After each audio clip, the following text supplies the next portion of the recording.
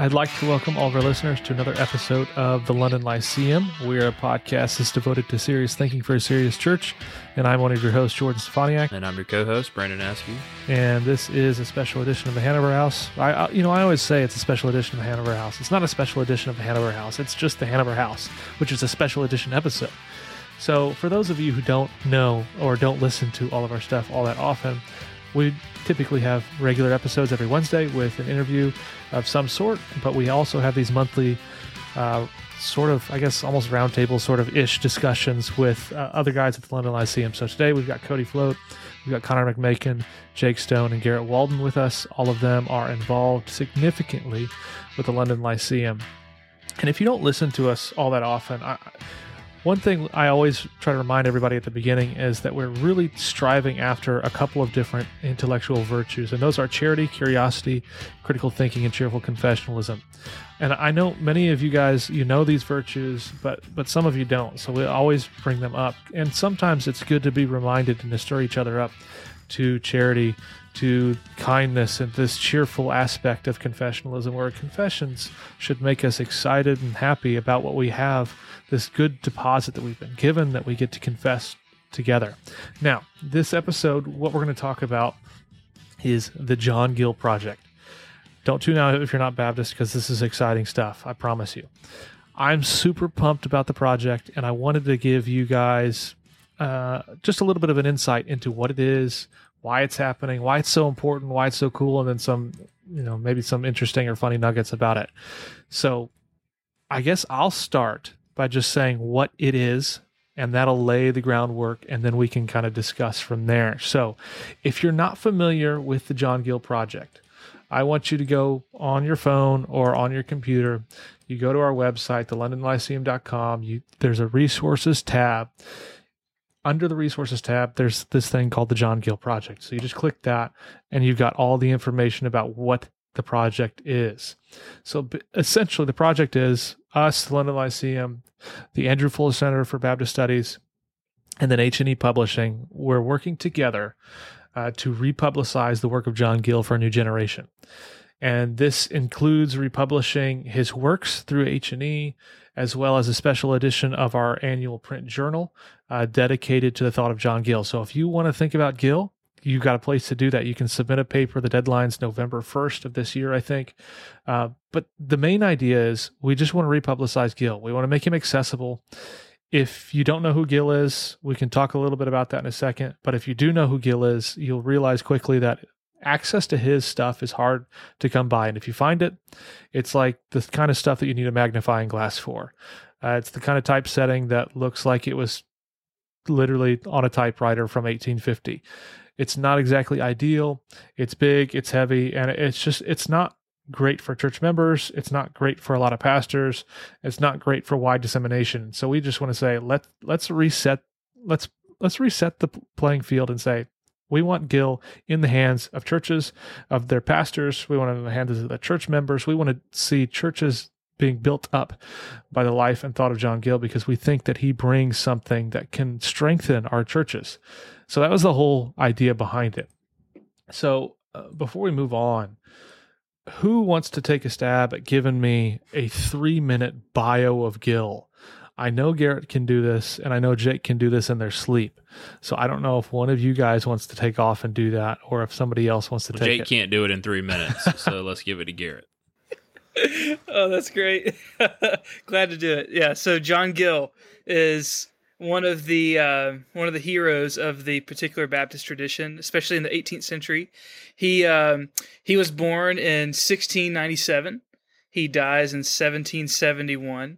So he's kind of that generation after some of the craziness that happens at the end of the 17th century with the Act of Toleration coming down in 1689. He's kind of born just about a decade after that. So basically, he's a particular Baptist minister, mostly in London. He's born and raised in Kettering, the same place as John Bryan and where Andrew Fuller had his ministry for so long. And so he was kind of a child prodigy of intellect, even though he was not formally schooled the way that you might expect an intellectual child prodigy. So he has such a just a fascinating life and education. He ultimately becomes the pastor of a church in London, and it's the same church where Benjamin Keach had pastored, and so we all love Keach. So along the way, John Gill finds himself called to the Baptist church at Goatyard Chapel in Horselydown in Suffolk. So later on, after Keach, along the way comes Gill. After Gill comes a guy, John Rippon, who's, again, one of the other unsung heroes of the particular Baptist denomination. He is an extraordinarily well-networked person. John Rippon really is a great person who you've probably not heard of. And then on down the road, you get Charles Spurgeon. And under Spurgeon's leadership, it kind of moves locations and becomes the Metropolitan Tabernacle. That's kind of the big picture sketch of that. Gill, like I said, dies in 1771. Along the way, he's a friend of a bunch of people in London who are kind of a big deal. He's also kind of a little bit prickly at times. He gets kind of branded as a hyper Calvinist in some sketches of the history. He is kind of in the contemporary of George Whitefield and John Wesley. He's just a really a pivotal figure at an important time. In terms of some of his writing, he's probably most well known for his whole Bible commentary. He's the first Baptist person to write a commentary on every book of the Bible, every verse of the Bible. He's the first Baptist ever to write somewhat of a full systematic theology, as we might know it. He calls it a body of doctrinal divinity, and there's kind of a companion volume that goes with it, a body of practical divinity, which is just, it's beautiful, and that's really kind of what we're giving our attention to initially here in the John Gill Project. So he's just a really extraordinary person, preached obviously for decades. Lots of sermons and tracts still exist. He's just a really great figure. And then intellectually, Richard Muller has called him the last of the great kind of post-Reformation scholastics. So he's definitely, at least on my interpretation, he is in that same vein as kind of the post-Reformation scholastics, and his structure of thought is very scholastic in his theological method, which again is just a fascinating thing to think about, and not something you often associate with some of those early Baptist figures. So that's my short version. There's so much more to say. I may ask if Jake would like to maybe supplement that with his own reflections. Jake, we know you have thoughts. Come on, just give us a couple. Well, since I've been accused of being long-winded here this evening, I'll keep it pretty short. I think that John Gill is definitely probably the preeminent Baptist systematician in our history. I really think that even compared to the modern landscape, I would say that Gill towers above even what we see today. And that it's important not to lose sight that John Gill was a systematic theologian who was a pastor. And I think one of the greatest strengths that we have in the Baptist movement and in the Baptist tradition is that our theological convictions and distinctives were hammered out, not in the ivory tower, but in the pulpit and the pews, in the meeting houses of churches throughout England and America and elsewhere. So our tradition is not one of an abstract or theoretical, but it is rooted in the everyday. And I would say it's a blue collar mentality, but it doesn't mean that we try to dumb it down or be shallow. These men were deep and they were rich, but they were also in the battleground, so to speak, week in and week out, shepherding the people of God. So the next thing I want to move to is just sort of the origins of the project and why we ultimately did it. So I think, if I remember correctly, the origin story is basically, we've got a Slack channel where we just kind of message each other and we kind of talk back and forth about random stuff. And I think this was actually my idea. I can't remember if it was, where I was just like, hey, what if we republished Gill? And I'm pretty sure I just emailed Chance and was like, what does this even look like?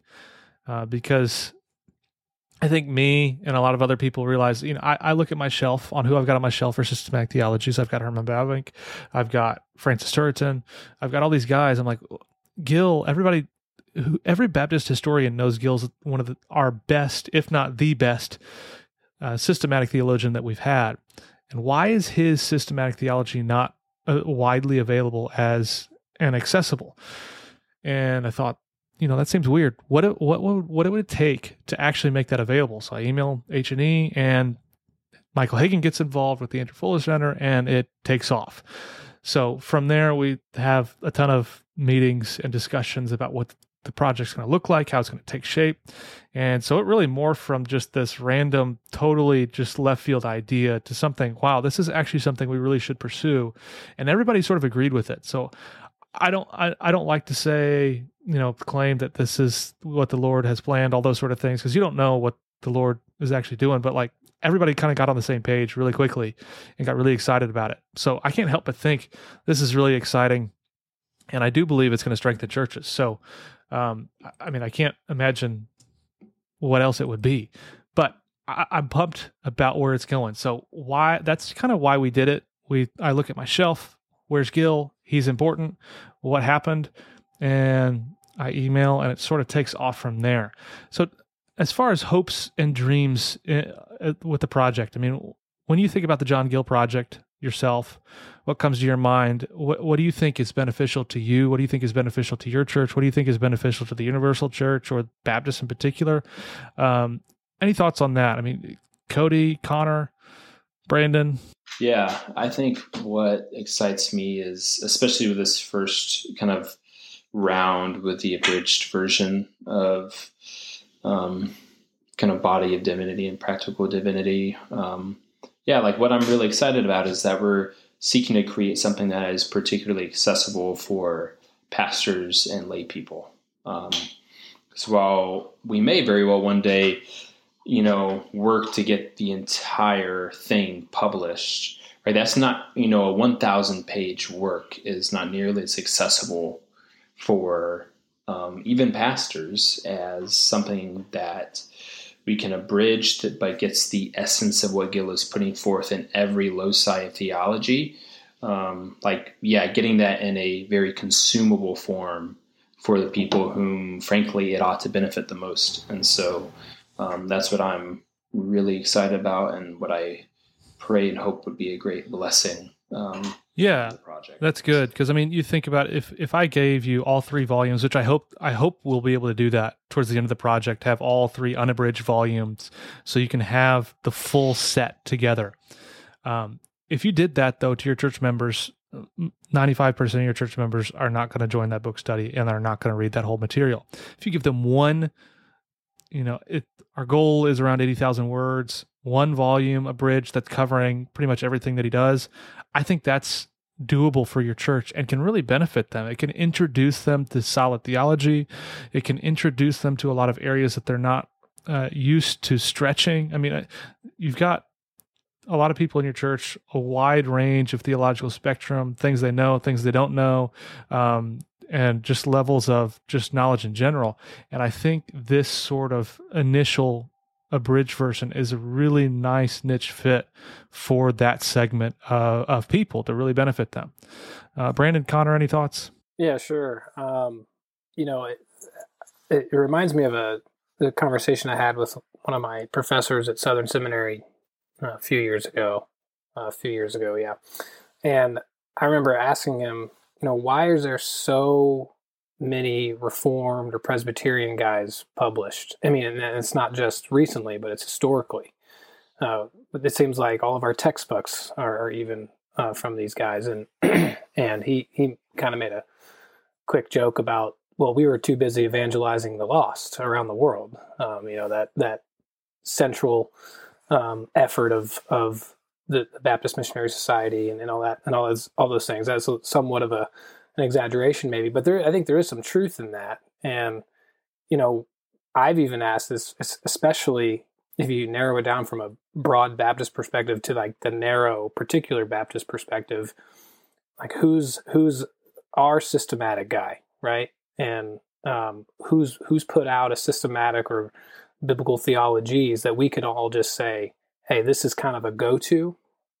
And, the more I'm reading Gill, the more I'm confident to say, this is a resource that once finished and once, as Cody put it, put in an accessible format, I think it's going to be gold. I mean, I've even been benefiting from it. There's a section I've been working through about the session of Christ and what does it mean that the God-man sits at the right hand of the Father, who is Spirit, right? And it's so there's the two natures in that one person there, and it's just a really interesting way that he articulates it. And I won't review it because of the sake of time, and people will just need to get it for themselves. But I mean, that's good stuff, and I think the sections that you guys are looking at and others are working on, it's just going to be a delight to read and a delight to add to your toolbox as a minister of the gospel. So yeah, something that Connor said there made me think about something that I've thought about before. With the particular Baptist tradition, I think we've in a lot of different areas we've punched above our weight.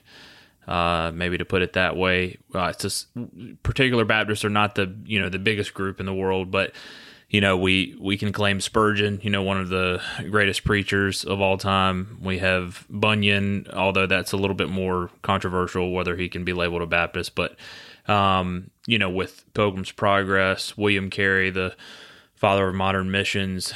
And I think kind of the missing piece in that is, well, where's our theologian? And I think Gill, once he becomes accessible to people, they're going to see that we have that as well. So yeah, that's a wonderful, because I've been thinking recently, I think about my church, when we send people to read accessible, abridged systematics in Baptist circles, what do we often turn them to? It's probably Grudem's Bible Doctrine, which, in my mind, I'm just why would we not want and desire an actually confessionally Baptist, systematic work that is accessible for lay people? Why wouldn't we want that? And why shouldn't we work for that? And that's what thrills me about this project is we're, by the Lord's grace, able to do that. And hopefully this will become that accessible work for lay people that particularly confessionally Baptist. So I think Gill would greatly benefit wide swaths of the Christian tradition, whether it be on doctrine of God, doctrine of Scripture, etc. He's so helpful.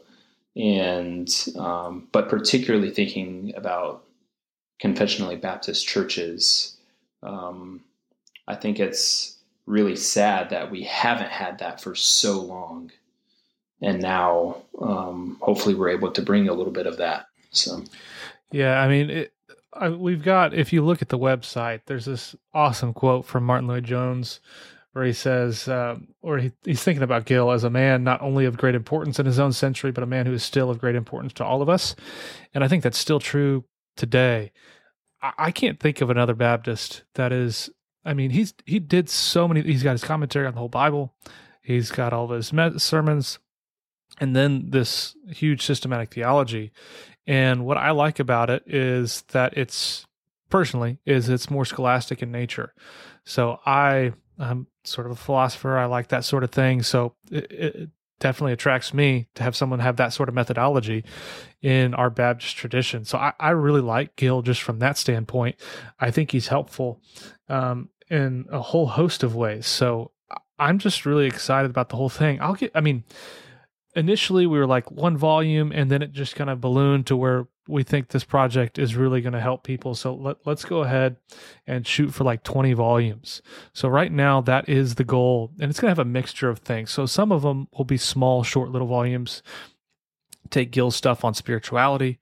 You can take out some stuff on just so you think, I don't know, topics like love and faithfulness and kindness sort of things, or it'd be a short 50-page book that's really consumable for your church members and have those available. And then you'll have ones that would be bigger. So I plan to do one on the divine attributes. So having his whole section on the divine attributes as either a single volume or 2 volumes where you can just go reach for that, and you have Gill on divine attributes. And that's really accessible. So, and for especially current discussions, as well as just for your own preaching and all those things, to have Gill, classically Orthodox, Reformed Baptist guy, available to you in that format. And this first one, we plan to have it out in January 2023, Lord willing. If that all works out, we've got other, I guess, what's the other one? So we've got a modernized cause of God and truth. I mean, I think that's been, Haken was pretty bullish on that, as well as a lot of people have said, I want that. So I'm excited to see all these volumes come out. I think it's really going to benefit people. And like I said, I think earlier today, is one of the reasons that people are influential in the long term is not because they're the smartest, it's because they get the publicity. So oftentimes our best theologians, we don't even know that they're there. I was thinking about Herman Bavinck. He's one of my favorites now, probably my favorite. And I didn't know who he was 10 years ago. I didn't have access to any of his stuff. And now I've got access to all of his dogmatics, his ethics, all these things. He's benefiting me. And that was only made accessible because people worked to make it accessible. They translated the stuff and put it in print. Same thing with Gill. People don't have access to a lot of this stuff. And so that's the whole point, is to make it accessible, because Gill is one of our best in the Baptist tradition. And we want to highlight him. I think other Reformed guys will find Gill extremely helpful and will turn to him. I turn to Presbyterians all the time. I would hope that Presbyterians would want to turn to this Baptist and say, this guy can really help me think about all these things. I differ on ecclesiology, but everything else is gold. So I'm pumped about overall with everything that's going on. I'll tell you a little bit about how to support and why we need support. So when it comes to book publishing, if you're a big publisher, you got lots of money in the bank, you can kind of upfront pay the cost to do all the copy editing, to do all the proofreading, to do all the formatting, and to print it in bulk and to ship it to distributors. You can do that. Small publishers like at H&E, they don't have a huge bank account. They are legitimately a ministry. They're not there to make money. They're not there to profit. They're there to provide good, faithful resources to churches. That is their point. That is the purpose. So with that in mind, they don't have a bunch of money where they can front costs on big projects like this. So in order for them to make this project a reality, we need support in order to fund it. So on average, it's going to cost, if it's like an 80,000 word volume, it's going to cost around $4,000 to $5,000 to get everything done. That's copy editing, proofreading, that's the layout design, all the stuff that goes in to creating a book and making it a reality. That's how much it's going to cost. So we just need your support in that. So that can be you personally.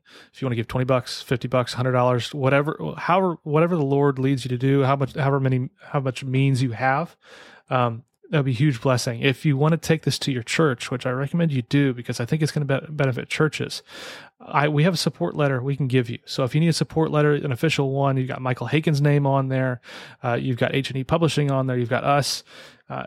We can give that to you. It's on letterhead, all that fancy stuff, and explains the Gill project, and you can provide that to them and pitch it to them and say, let's take part of our budget and support this project because we think it's going to be really beneficial to our churches. And we've got it set up. H&E is good with doing this. So if you donate $100, you'll get the initial volume. We'll send it to you once it's ready. If you donate $1,000, then you'll get the whole set of 20 volumes or whatever it ends up being. So I think we need the support in order to make it happen, because we can't do all the volumes without the support. And if you want to support, you can go to our website, again, thelondonlyceum.com, go to the John Gill Project, and at the bottom, there's a nice little nifty thing that you can click how much you want to give, and you fill in the details, and boom, done. Probably takes you less than 5 minutes, and it's all there. So I think it's pretty nifty, and that'll answer all the questions that I think that you have. So at this point, what have you guys found that's both either fun or really annoying about transcribing John Gill? Because I don't think most people think through all the stuff that you have to do to make this a reality, but you actually have to pull up Gill and you actually have to take it in and go through it methodically, especially the abridged version. You're having to make the decisions on what to include and what not to include. So what have you, it could be fun, could be annoying, could be whatever. I think for me, it was just kind of, just as a general statement, a little overwhelming to think that I am, taking someone's words, from 300 years ago, somebody who's, 50 times smarter than I am, and it's my job to decide, what stays, what goes, or if I have to, edit one of his sentences or a lot of his sentences to make them readable to a modern English reader. Like it really is just overwhelming to think. I mean, it's a huge responsibility because you want to make it readable, or the project is essentially worthless. But you also, you don't want to be too heavy-handed and then lose the essence of what he's trying to communicate. So, it was stressful. But I learned a lot just from reading his stuff, but it was definitely stressful. I would say one thing for me that I found maybe annoying, but at least in the sections that I've been working on, he tends to quote guys that I don't think have been republished ever.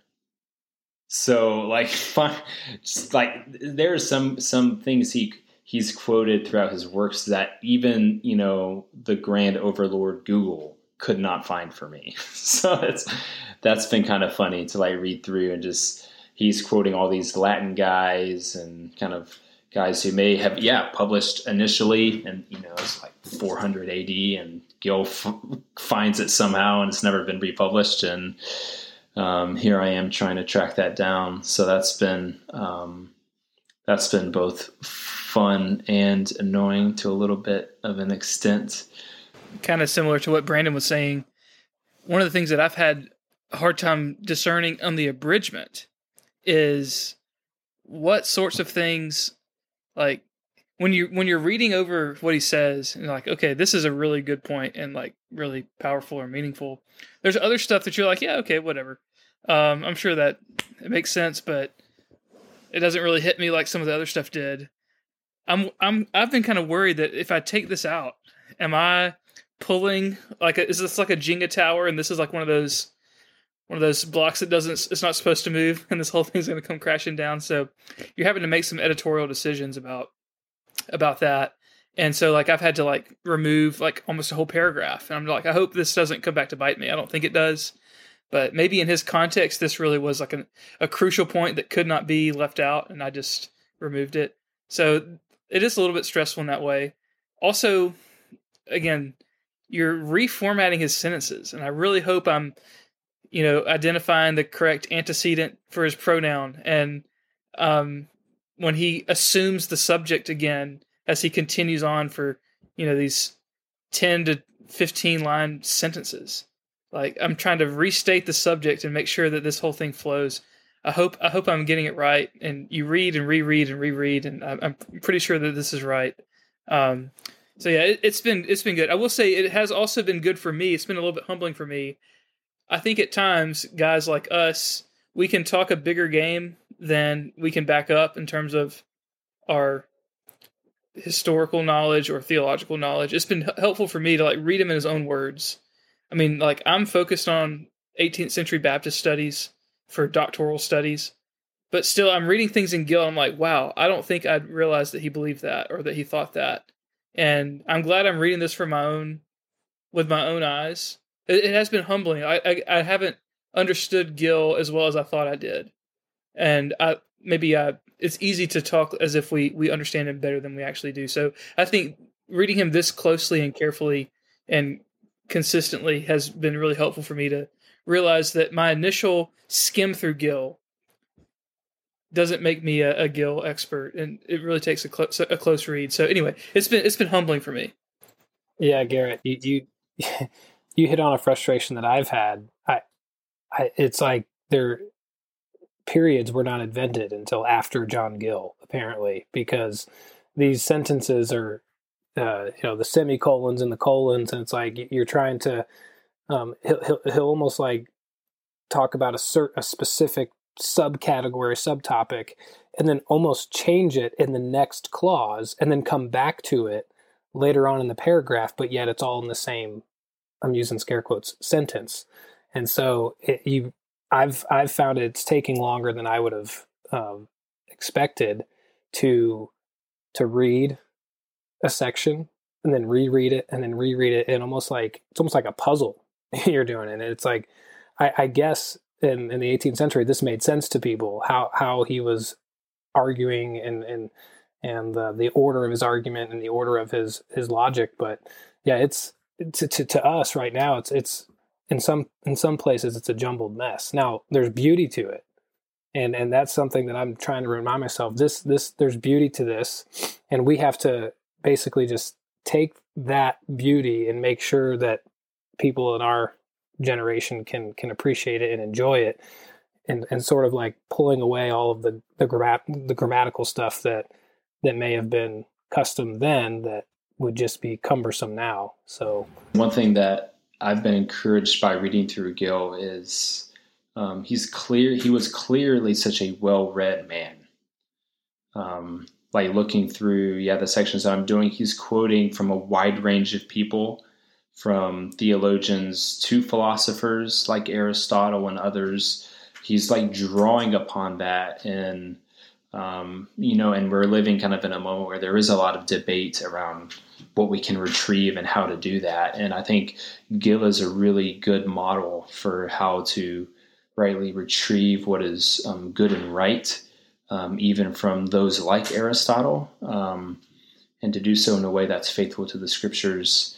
Like I'm working on his chapter on the scriptures, and he does a lot of that, and it's been really encouraging and helpful to see as like this, to be able to point to and say, this is a good example of a faithful man who is drawing from as much as he can draw from for the sake of building up the church. So good stuff. So Jake, what I need from you now is give me your mini sermon on why Baptists matter and why it's important to retrieve Baptist thought, not just for Baptists, but for everybody. I mean, we've got a lot of people who listen, Anglicans, we've got Presbyterians, we've got Wesleyans who listen. Why is it they should care about Baptists like John Gill? I'm very tempted to give a landmark answer, but I will refrain from doing so. I will say that whether you agree with the Baptist tradition, whether you consider yourself a Baptist or not, the truth is that we are, I believe, the largest Protestant denomination, using those terms loosely. And so that means that we have a very significant influence in the Christian tradition. And as has been said earlier, there are a lot of significant contributions that the Baptist movement has made to Christianity. And so I would say that and I'll add this too, I think there's a lot of caricatures that people have of Baptist and what it means. I think for some people that they hear the word Baptist and they just think about hillbillies, eating fried chicken and drinking sweet tea, and that's all there is to us. Now, those are good things, I would add, but we're more than that.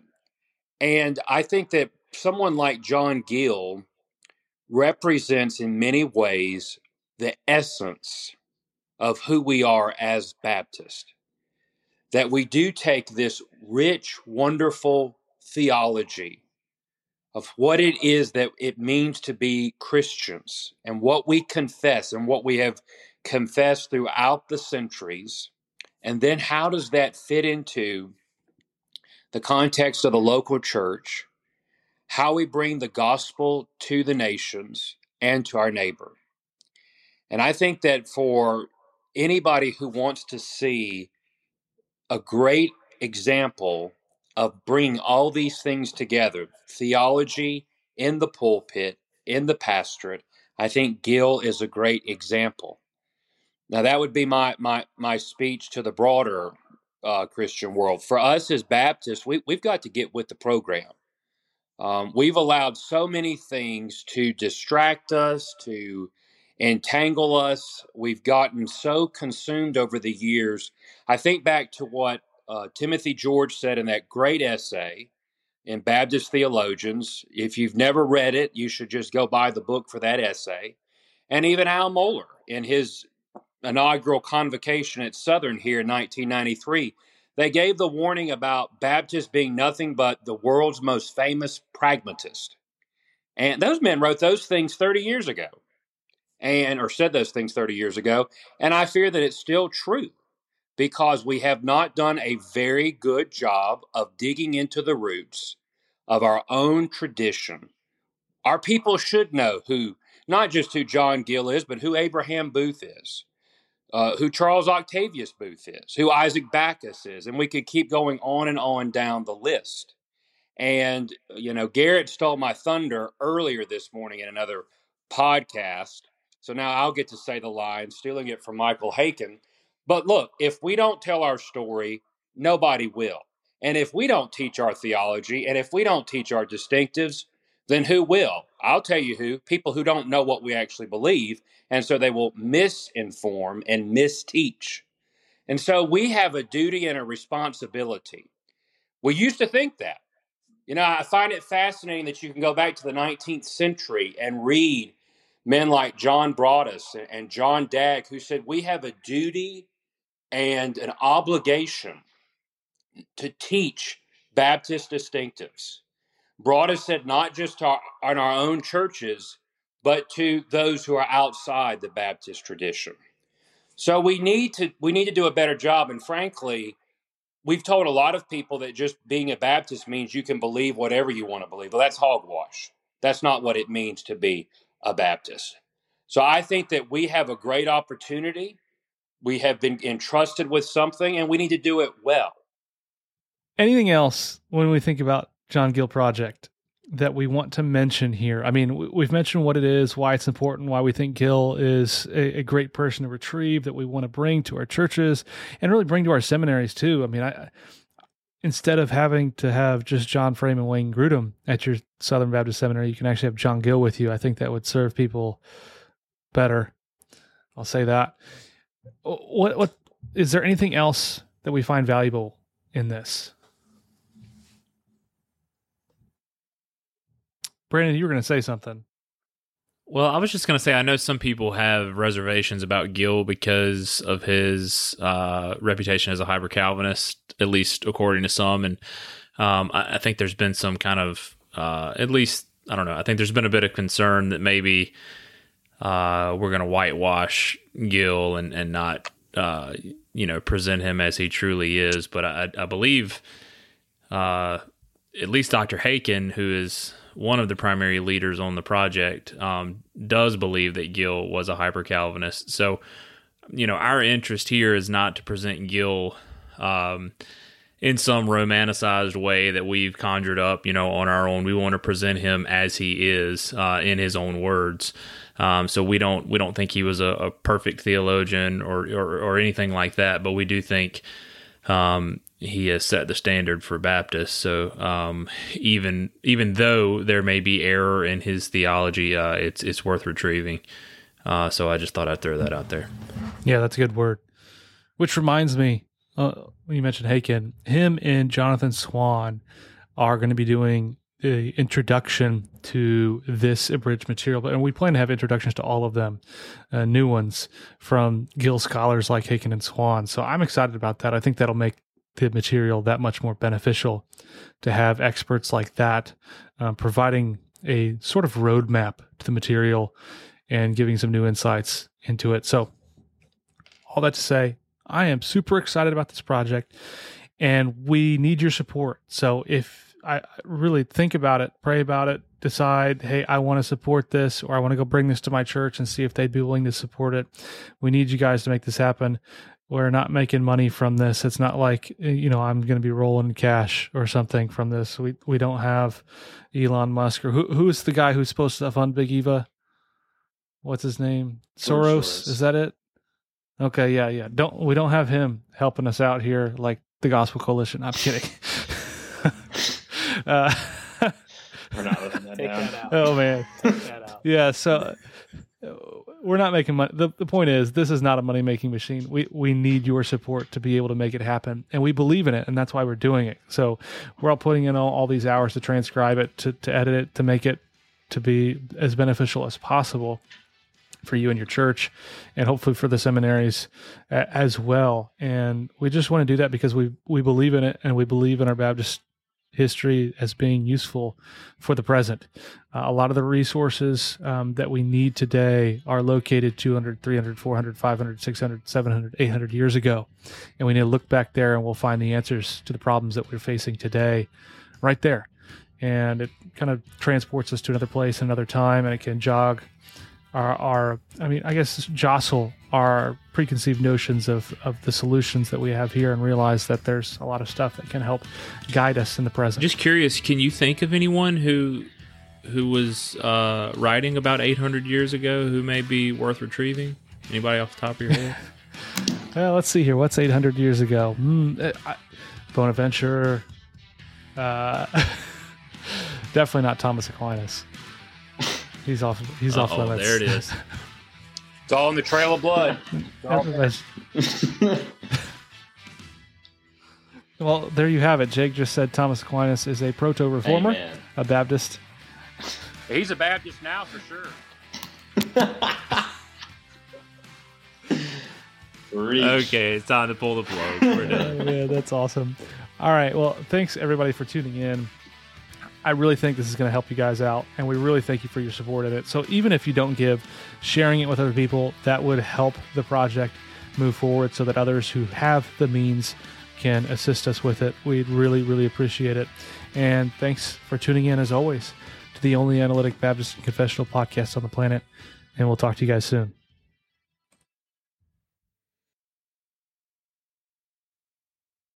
When you need mealtime inspiration, it's worth shopping Kroger, where you'll find over 30,000 mouth-watering choices that excite your inner foodie. And no matter what tasty choice you make, you'll enjoy our everyday low prices, plus extra ways to save, like digital coupons worth over $600 each week. You can also save up to $1 off per gallon at the pump with fuel points. More savings and more inspiring flavors make shopping Kroger worth it every time. Kroger, fresh for everyone. Fuel restrictions apply.